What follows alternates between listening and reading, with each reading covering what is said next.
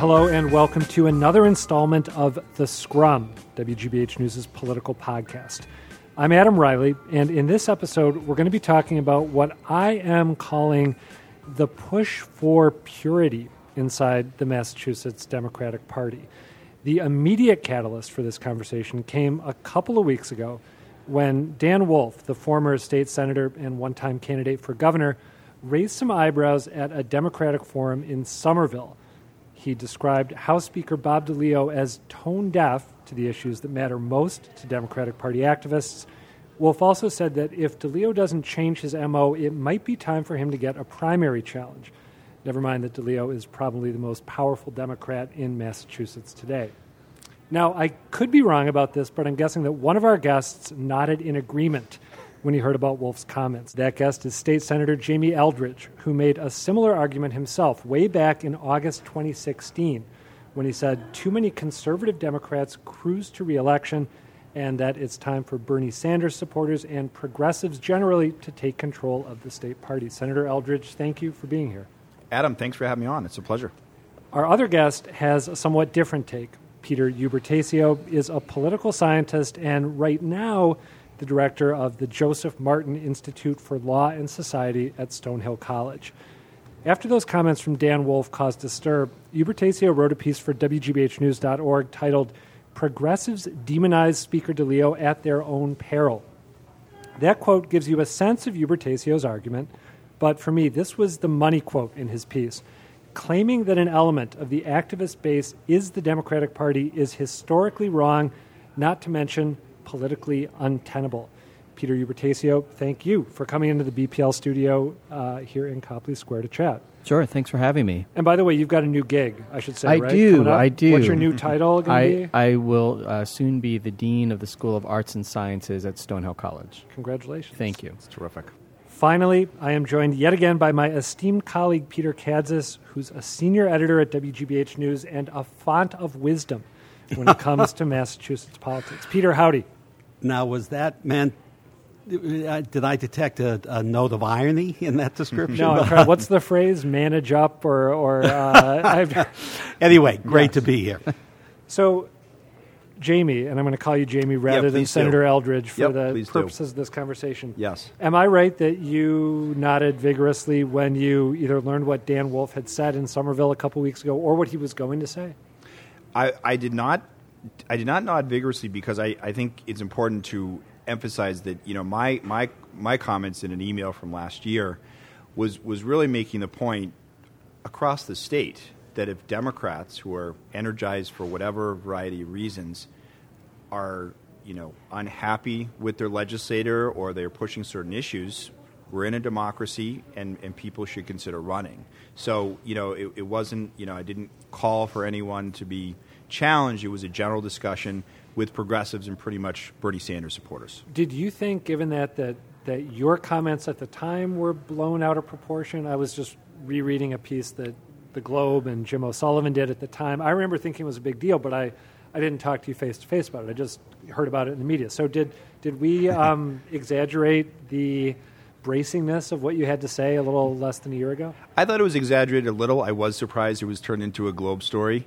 I will say the part that I was most surprised at is the chair of the Democratic Party at the time fairly directly, you know, criticizing me and saying, well, wait a second, you know, if we're a big tent, you know, party, and I don't know exactly if we are, but if we are, then shouldn't any Democrat be able to run for office? And so why this criticism against the notion that people should run for office if they have an issue or if they're unhappy with their representation? All right, before I give Peter a chance to get in here, one more question for you, Jamie.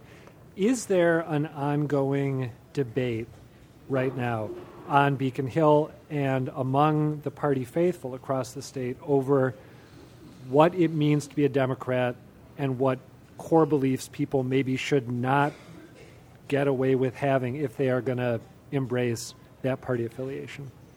Well, here's where I agree a bit with what Peter said and wrote in his column is that, you know, no one as a Democrat has the right to say someone is not a Democrat. But I do think there's different kinds of Democrats, and it's natural that there are different, you know, factions and advocacy on policies, on positions. So I think that's natural, and I think that's good for a party. And I don't think it's good to say this person is not a Democrat. Certainly there are people who say, well, that person is not a progressive or that person is a conservative or moderate. But, I mean, people, if they're registered as a Democrat, they are a Democrat.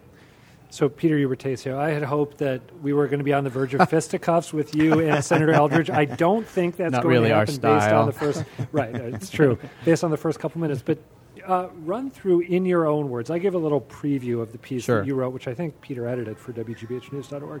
I missed a typo. Wow. So did I. Okay, thank you, Peter. As did I as a reader, by the way. So, what gave you pause when you heard about what Dan Wolf had to say about House Speaker Bob DeLeo? Sure.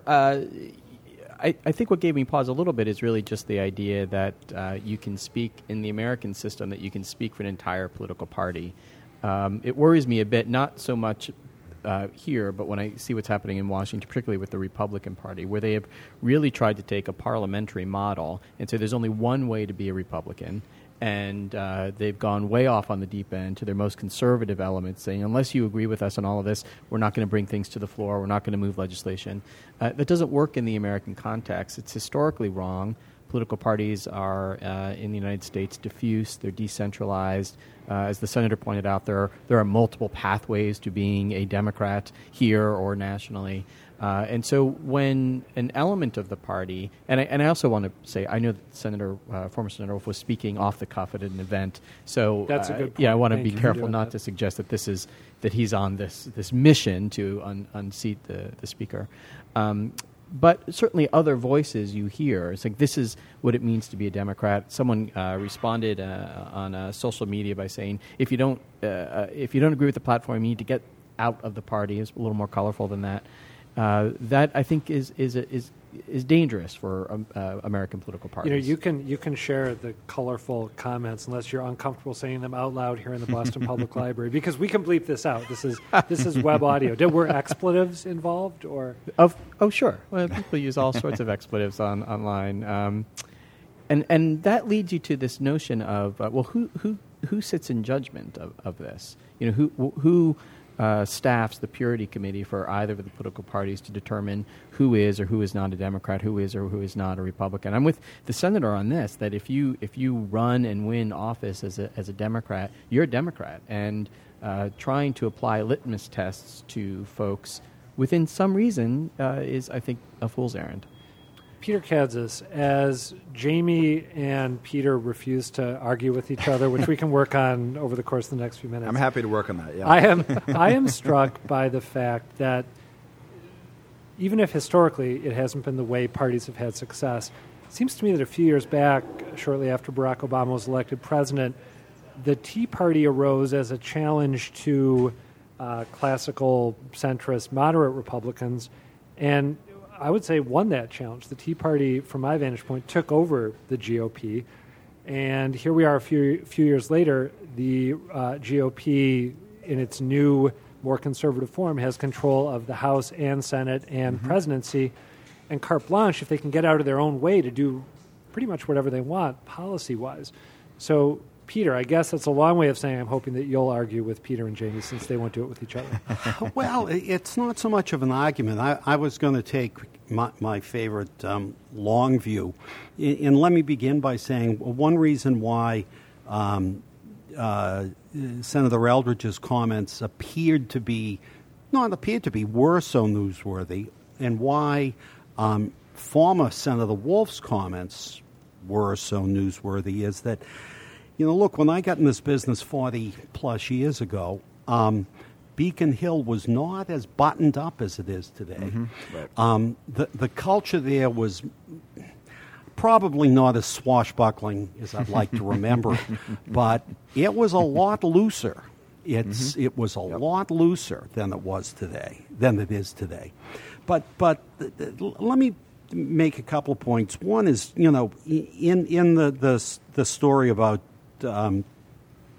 Jamie's memo, which I thought was a good idea, but I'm much more conservative or centrist than a lot of people may realize. But I do think that progressives in Massachusetts get short shrift.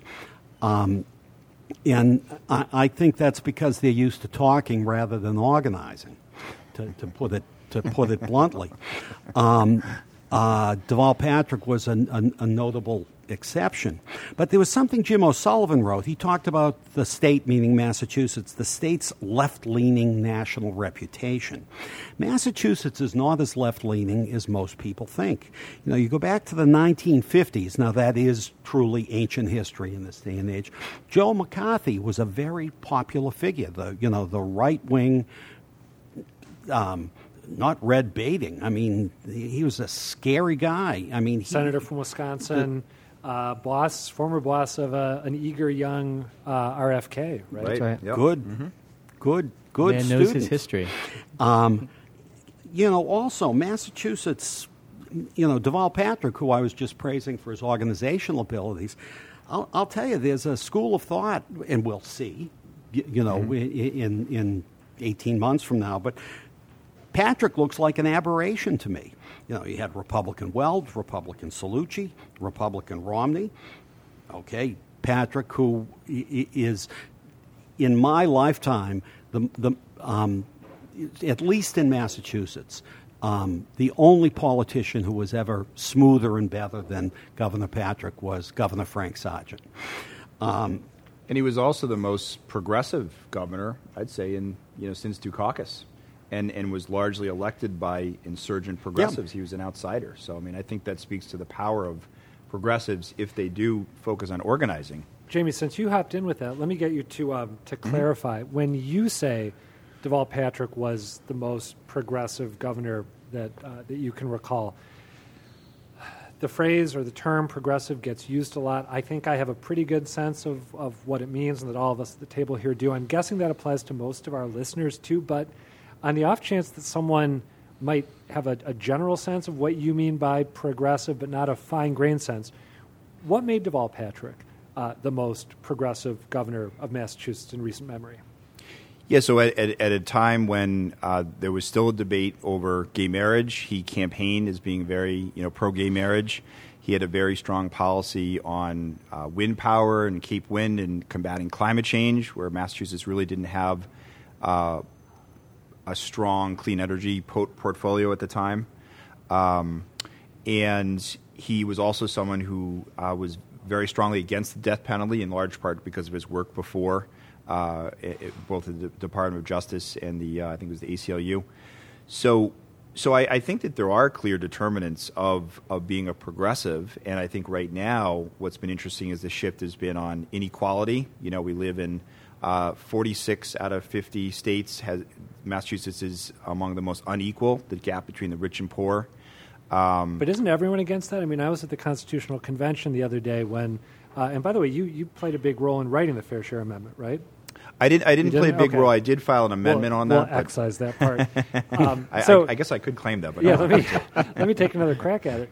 I was at the Constitutional Convention the other day when that proposal to tax people who earn more than $1 million at an extra 4%, which I think in large part is aimed at addressing income inequality. The Republicans in the legislature weren't excited about it, but it seemed to me like most of the Democrats were. Am I wrong about that? Yeah, the vast majority were. I would note that there were Democrats who voted against it, who I think are self-described, conservative Democrats. But I think there's other votes, if you will. One of the things we did in the Senate was scale back the film tax credit and sort of criticizing corporate tax breaks. That's an area where, not only is there clearly a difference between the House leadership, but just more broadly amongst Democrats, I think it's accurate to say that more moderate or conservative Democrats support that tax break and more progressives are more critical of it. So, I mean, there are distinctions.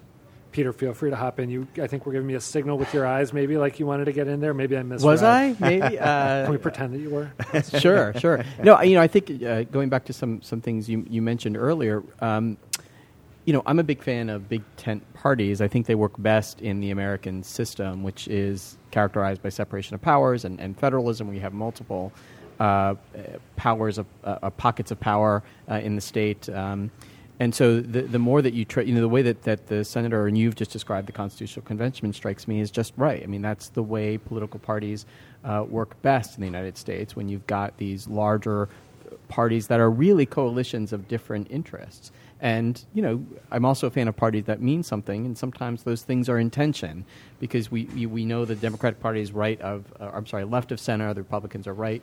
How far you move to the edges, if you continue to move far to the edges, I think you end up in a really problematic situation, and that they end up not being good governing institutions. Let me throw an example or a case study in there. As we record on this day, there was a lot of activity on Beacon Hill about the criminal justice overhaul bill, and the governor's bill, as it's known, is expected to pass, but the progressive wing of the party is, I think upset's an understatement, is working very hard to get mandatory minimum sentences. Yep, now, I'm part of that group. Yep. But see, to me, here to me is an example of that dynamic in its purest form, where the speaker, and it seems the Senate president, although my bet is it's more the speaker, is really doing nothing to make it easy to amend that bill. And I'm trying to speak around it just in case. Let's go right at it. I mean, we got Senator Eldridge here, so is this a good case study of the frustration that progressives have?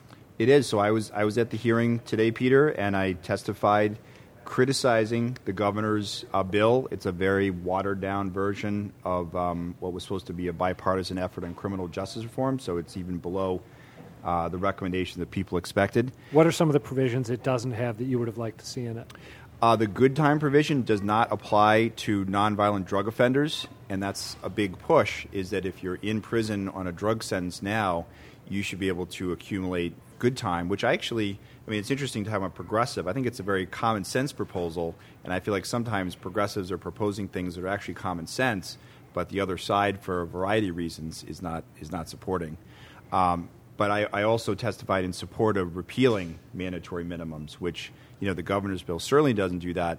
And there was a really interesting back and forth between Suffolk DA Dan Conley, who supports the status quo as it is, and Senator Cheng Diaz, who asked a lot of good questions of him, and she supports the repeal.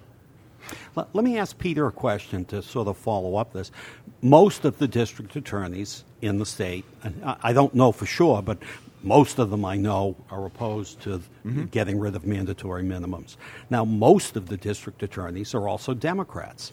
So, as someone who favors a big tent, how do we reconcile? Also, politics is about winning and it's about losing too, right. And I recognize that. But using this as an example, what's your take on it? Or do you have counsel, or do you have observations? Nothing more than parties are complex organizations, and one of the differences between American political parties and parties that you might find elsewhere in the world is their party platforms are not binding. So the senator is a Democrat in good standing who holds fast to his beliefs. District Attorney Conley is a Democrat and in good standing who holds fast to his. It's a big, sometimes dysfunctional, not always, family of folks who call themselves Democrats but may arrive at policy recommendations or proposals that are very, very different. And you can resort to, as many activists do, quite rightly, say, well, what's the point of having a platform if leading Democrats don't subscribe to it? Well, that's a very good question. In the American system, platforms are not binding. And the closest we come in Massachusetts is at the convention where they nominate or they allow candidates to advance to the primary ballot. where you statewide candidates have to get 15% of the vote of the convention in order to get their name on. That's the closest we come to putting an imprimatur on Democratic candidates in Massachusetts. I would add, though, at the Mass Democratic Convention, there was an amendment by basically progressives to make it binding, to require all Democratic elected officials to follow it. It didn't pass. Did you support that amendment? I did not, because I have said that there's always going to be a few areas where there's disagreement, but I will say there's a lot of frustration amongst Democrats, and it's important to remember these are the rank and file that are part of city and town committees, so it's not just sort of the quote-unquote radical activists, but just town committee members. They voted, for the most progressive platform in, arguably modern history, and I think there is frustration that Beacon Hill, both Senate and House, are not moving fast enough in a whole number of areas. How widespread is that frustration that you're talking about, and where is it most acute? What are the areas where people really want to see action from Democrats in the legislature and aren't getting it? I would say definitely, and this is a little self-promoting, but on protecting immigrants, I have a bill, the Safe Communities Act. There's an incredible amount of organizing going on. Which would basically make us I don't know if you object to the use of the phrase sanctuary state, but is that an okay way to describe it? Right. I mean, I call it a safe, a safe state or a welcoming state. Some people don't like the word sanctuary, but it would limit police from engaging in deportation practices, ban the sheriffs, who some of the conservative sheriffs are acting as immigration agents. And that's a bill, I will say, that, as far as I can tell, was kind of tabled on the House side. So I think there's a lot of frustration when that happens. So I think there is this tension right now. And how much frustration is there in the legislature itself? I mean, you talked about rank-and-file Democrats around the state wishing that there was more aggressiveness on issues like immigration. But in your body, the Senate, which we all think of on the outside, I shouldn't speak for Peter Ubertaccio, I'm speaking here for Peter Kadzis and myself, we all think of the Senate as the liberal counterpoint to the House's more moderate or even occasionally conservative Democrat-dominated body. How many of your fellow legislators are chafing at that dynamic that you just described? I think there is a lot of chafing, and quite honestly, I think there's a fair amount in the House. But sort of to Peter Kadzis' point, is that the House and the Senate were a lot more decentralized 40, 50 years ago. Not that I was there then, but that's what I've read. And now, there's incredible pressure. Example today is the House reported out another marijuana bill. And, every House member, voted for the bill, including some of my good friends who I know have serious problems with the bill, because to vote against a House bill is against the leadership. Because you piss off the speaker and then you might get in trouble, right? Absolutely. Yep. Yeah, this is related, but let me address this to Peter, although it's sort of a bank shot. I'm curious to give you the first, but I think I have a theory that Massachusetts cannot afford to be any more progressive. Now, there are many things like gay marriage, for example, when Deval Patrick was governor, where there really is no cost in terms of dollars and cents.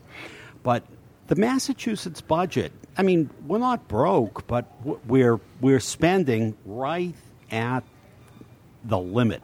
I mean, it looks like we're going to close the year, and you would have better information than I would, Jamie, but we're going to, close out $2 billion short or something. I mean, there's not a lot of extra money. And because money flows through the House, I think I wonder if Speaker DeLeo's naturally, if his centric political instincts are bolstered to be more conservative by fiscal means. I just don't see how Massachusetts can afford to be much more progressive in a meaningful way. Am I crazy? Well, I don't think you're crazy, Peter. But I don't. I think there are a variety of ways to define progressivism. I'm not sure it always requires greater amounts of expenditures in order to be progressive. So, for example, taking the lead on transgender rights is a very progressive thing to do that doesn't have budgetary implications. Whether you agree or disagree with the senator's view on safe communities or a welcoming state, that isn't an increase in a budgetary line item. And so, I think to the extent that some progressives in the House and Senate are frustrated with the Speaker or other of their members, it's not only because of budgetary or tax policy. No, but let me focus on what's a pinprick in terms of the immigration debate. The fear of local communities of losing, in effect, money for their police forces. Sure. Although that's not, there's really no likelihood of that, but yeah. Notice I said fear. Yep. But no, that's a good answer. But I guess what I would say is that Massachusetts, if we don't get more progressive, where are people going to live? From affordable housing. The 42% of the state budget is dedicated to healthcare costs. So, where's the push for single-payer health care, which was endorsed at the party platform? So I actually feel, to your earlier point, Peter Kadzis, is that I don't think Massachusetts is that progressive, from income inequality, from a, funding for environmental protection. There was that Globe story about half the prisoners at MCO Norfolk are drinking black and brown water. I mean, there's a lot of things that haven't gone funded for 20, 30 years. So I think there needs to be more investment. I wanted to go back, Adam, to one thing that you and the Senator discussed about the making the party platform binding. That is radical. Now, you think it's a good idea or a bad idea. That's an open debate. But party platforms in the United States have never been binding. And I'm not sure how you could make them binding legally, since most Democratic office holders in the state are elected in their constituencies. So they don't have to attend.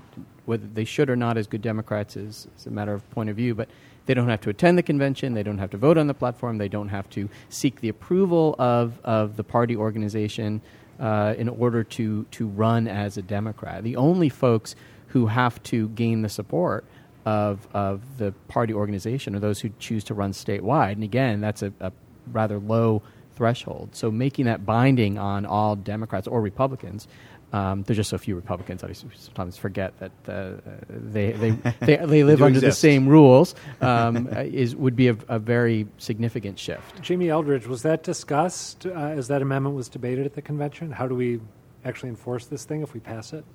Well, in typical fashion, there was really no debate on it. It was the end of the day. People were looking to get home, I think.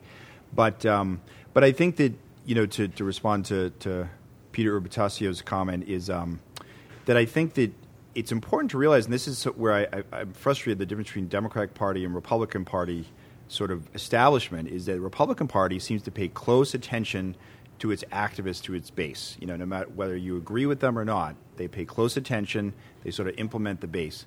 The Democratic Party, I do find that sometimes some of my colleagues kind of denigrate the activists and say they're crazy and they're unreasonable, and maybe some of them are, but I'm just surprised that there's not more of a responsiveness to the base, whether it's protecting immigrants or single payer or repealing corporate tax breaks. No, I mean it's interesting because the Baker administration, which is not in sympathy with the hardcore Republican base, nevertheless goes out of its way not to alienate their base. And progressive Democrats in general have a lot of fun trying to, make it out.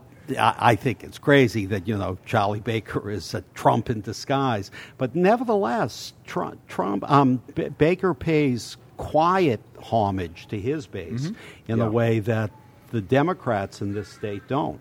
Do you think, Jamie Eldridge, that's because the Democrats, even when you occasionally have to work with a Republican governor, I shouldn't say occasionally, it's the norm rather than the exception, but is it because Democrats call the shots by and large? You're the entire congressional delegation, you dominate both chambers in the State House, and therefore there just isn't a need to heed the base? in the way that there might be if elections were closer and more seats were contested? Or is that not a decent explanation? I think that's possible. I honestly think the real factor, which is very troubling, and obviously there's discussion of this at national level, is the influence of corporate money in the Democratic Party.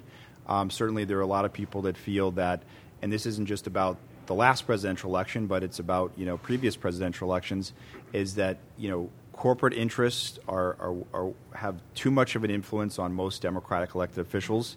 And when you see some of the battles going on now in the legislature, the House took up the Pregnant Workers Fairness Act, only to reveal that there was one word that effectively gutted the enforcement of protecting pregnant workers, and I would say that came from the business lobby. So, how did that happen, and why did that happen? I think it has to do with the corporate lobby, corporate money, and where people raise their money from.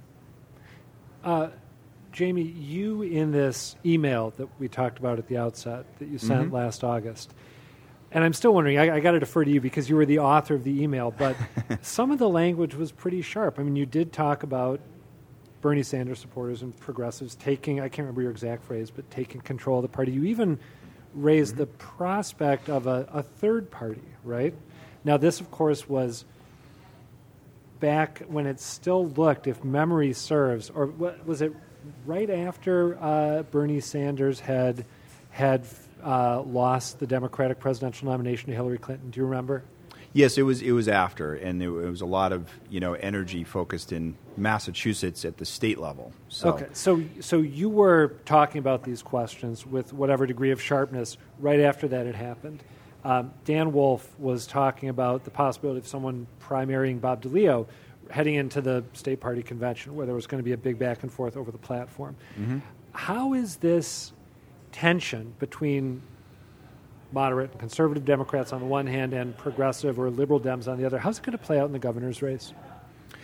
That's a great question. I know each of the candidates fairly well. I think they're all clearly, trying to portray themselves or are, progressive Democrats to get, that activist support.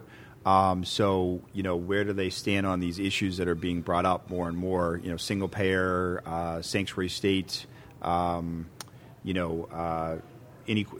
inequality. So I think it will come up, and I don't think anyone has really decided who is the progressive yet.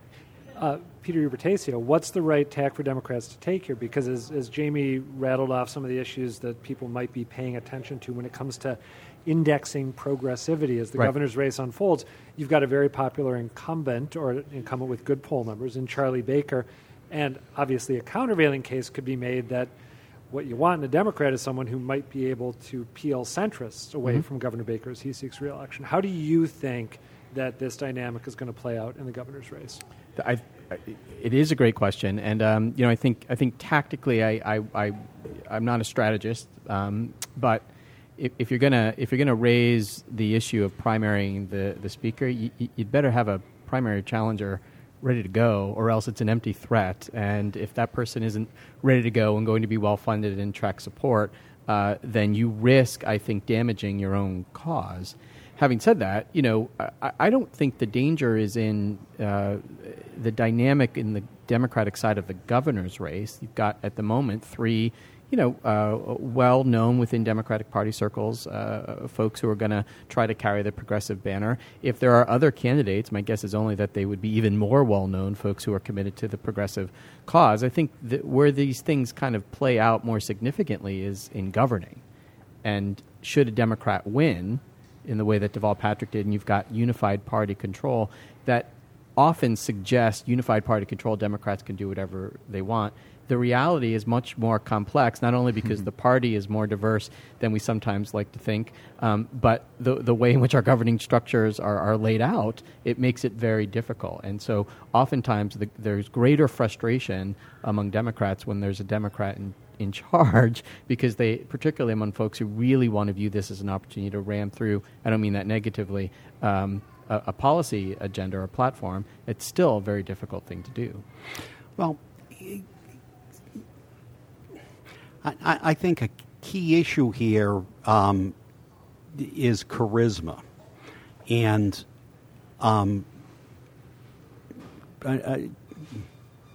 start again there, Jason. Yeah. a key issue here is charisma. And Deval Patrick was able to break the hold on the Republicans, the hammerlock that the Republicans held on the governor's office, in part because he was a charismatic figure. You also had just Republican fatigue, and also coming after Romney, who was so two-faced about the way he was really searching for a national platform.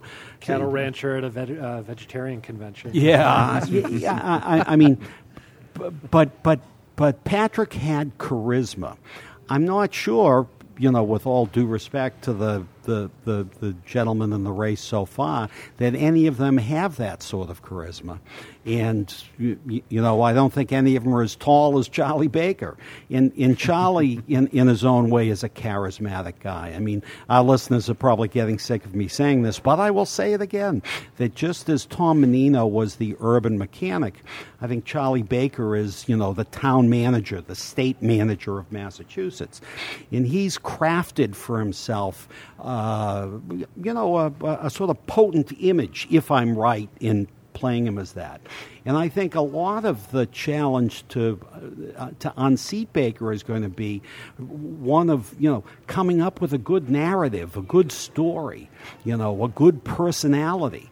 My sense, and Jamie can tell me if I'm right about this, is that narrative is going to be, hey, that persona of Charlie Baker as the super competent state manager?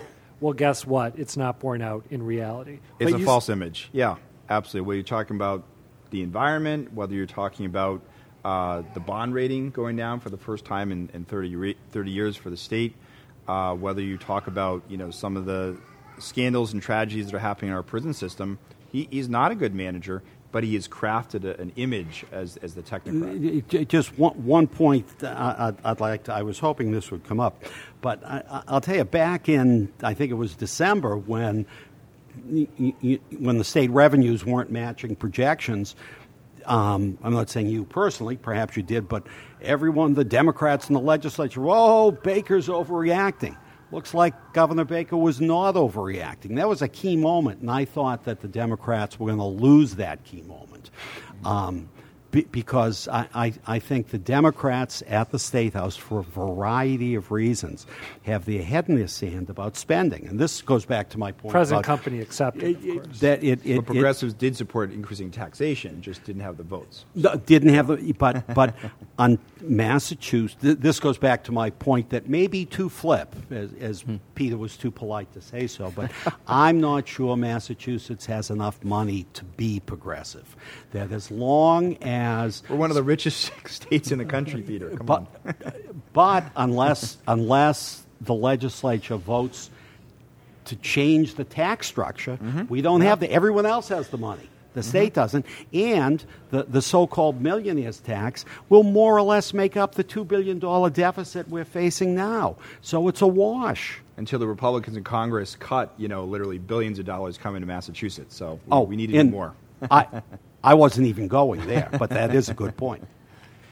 So I got to end with, we were getting so substantive there for a second. It was like, sorry, Adam, I won't do it again. Apology accepted. I have to ask before we wrap up, and I want to ask Jamie first, and then I'll ask Peter Ubertaccio to weigh in. But Jamie Eldridge, you have your finger on the pulse of the Democratic Party in this state, what the base wants. Is the base eager for another entrant or multiple entrants in the governor's race? And if so, are they going to get it? Absolutely. I think we would love to see more Healy run. I think that's highly unlikely. Obviously, there's some talk that Dan Wolf, might run. I'm curious to see who else. But, I think there's a lot of people still holding back. Yep. You were mentioned at one point, right, as a possible candidate? I don't think I was. No, I'm not a candidate. Well, you just were. All right. Yeah. Nice, good try, Adam. I like that. Thank you, Adam. Well, I didn't want to miss something huge. Maybe I just made that up because I do that sometimes. Yeah, I don't think so. Peter Ubertaccio.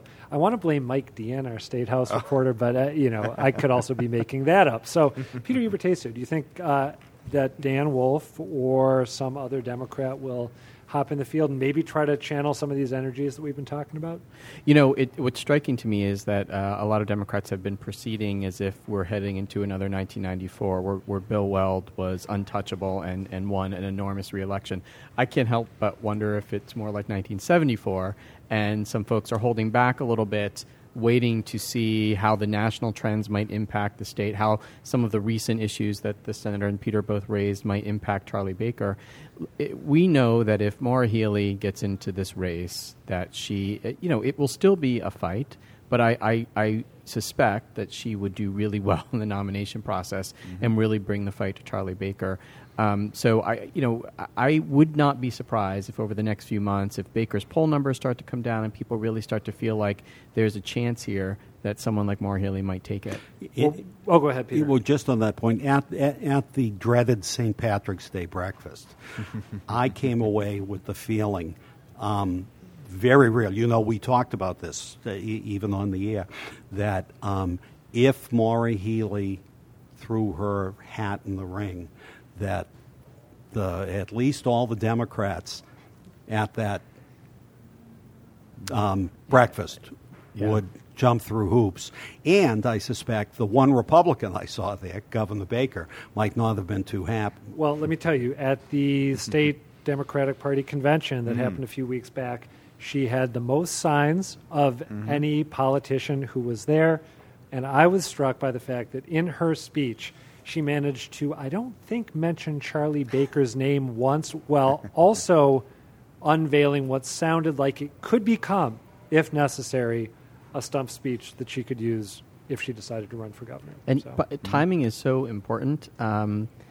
She didn't have forever to decide, because if Baker is vulnerable, and I'm not quite sure he is, but if he turns out that he is, and it's a Seti Warren, and Seti Warren wins, Maura Healey will have lost her chance to run for governor for a while. And so you need to weigh that before making a definitive conclusion about whether you're in or not, because if she's in and she loses, she will have lost her perch, and that can be very difficult to come back from. So having said that, there's time. How much time is there? You have to. Maura Healey is unlike most other public officials or politicians. When she gets in, she will raise the money she needs. And, in Massachusetts, we have this thing where you raise within a calendar year. So you don't want to miss the calendar year. But if she decided in the fall to get in, she will clear the field in terms of money, I have no doubt. And I think that would still be plenty of time for her, because she's so well known among the folks who caucus in the winter and then through the spring and then at the convention, that I think she's got probably more time than some of the others. All right, and Jamie, I got to ask you on the way out, any sense of what Dan Wolf might be thinking right now? I remember asking him way back at the Democratic Convention in Philadelphia if he was thinking about it, and he kind of said he was, and that was as far as he'd gone. You guys are close. Do you think he might hop in? I don't know. I've been, I certainly talked to him about it. He is a good friend. I still think he's thinking about it, but yeah, I really don't know. All right. That is going to do it for this episode of The Scrum. Senator Jamie Eldridge and Peter Ubertaccio, newly minted dean at Stonehill College. Thank you both for coming here to the BPL to talk with us. Sure. Thanks Peter for having Kadzis, as always, the pleasure was mine and mine alone. And I'll see you tomorrow. And ours.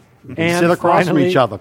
Thanks to everyone who's listening to this. We appreciate you taking the time to do so. You can find back episodes of The Scrum online at blogs.wgbh.org/scrum. You can also find us at the various places that you get your podcasts, including iTunes, where you really ought to subscribe if you haven't already. We'd also love it if you left a review while you're there, especially if it's a good one, but feel free to give constructive criticism as well. As always, you can email us with ideas, comments, or complaints at scrum@wgbh.org. Or you can find us on Twitter. I'm at Reilly Adam, and Peter is at Kadzis. Our producer is Jason Tereski. I'm Adam Reilly. The Scrum is a production of WGBH News.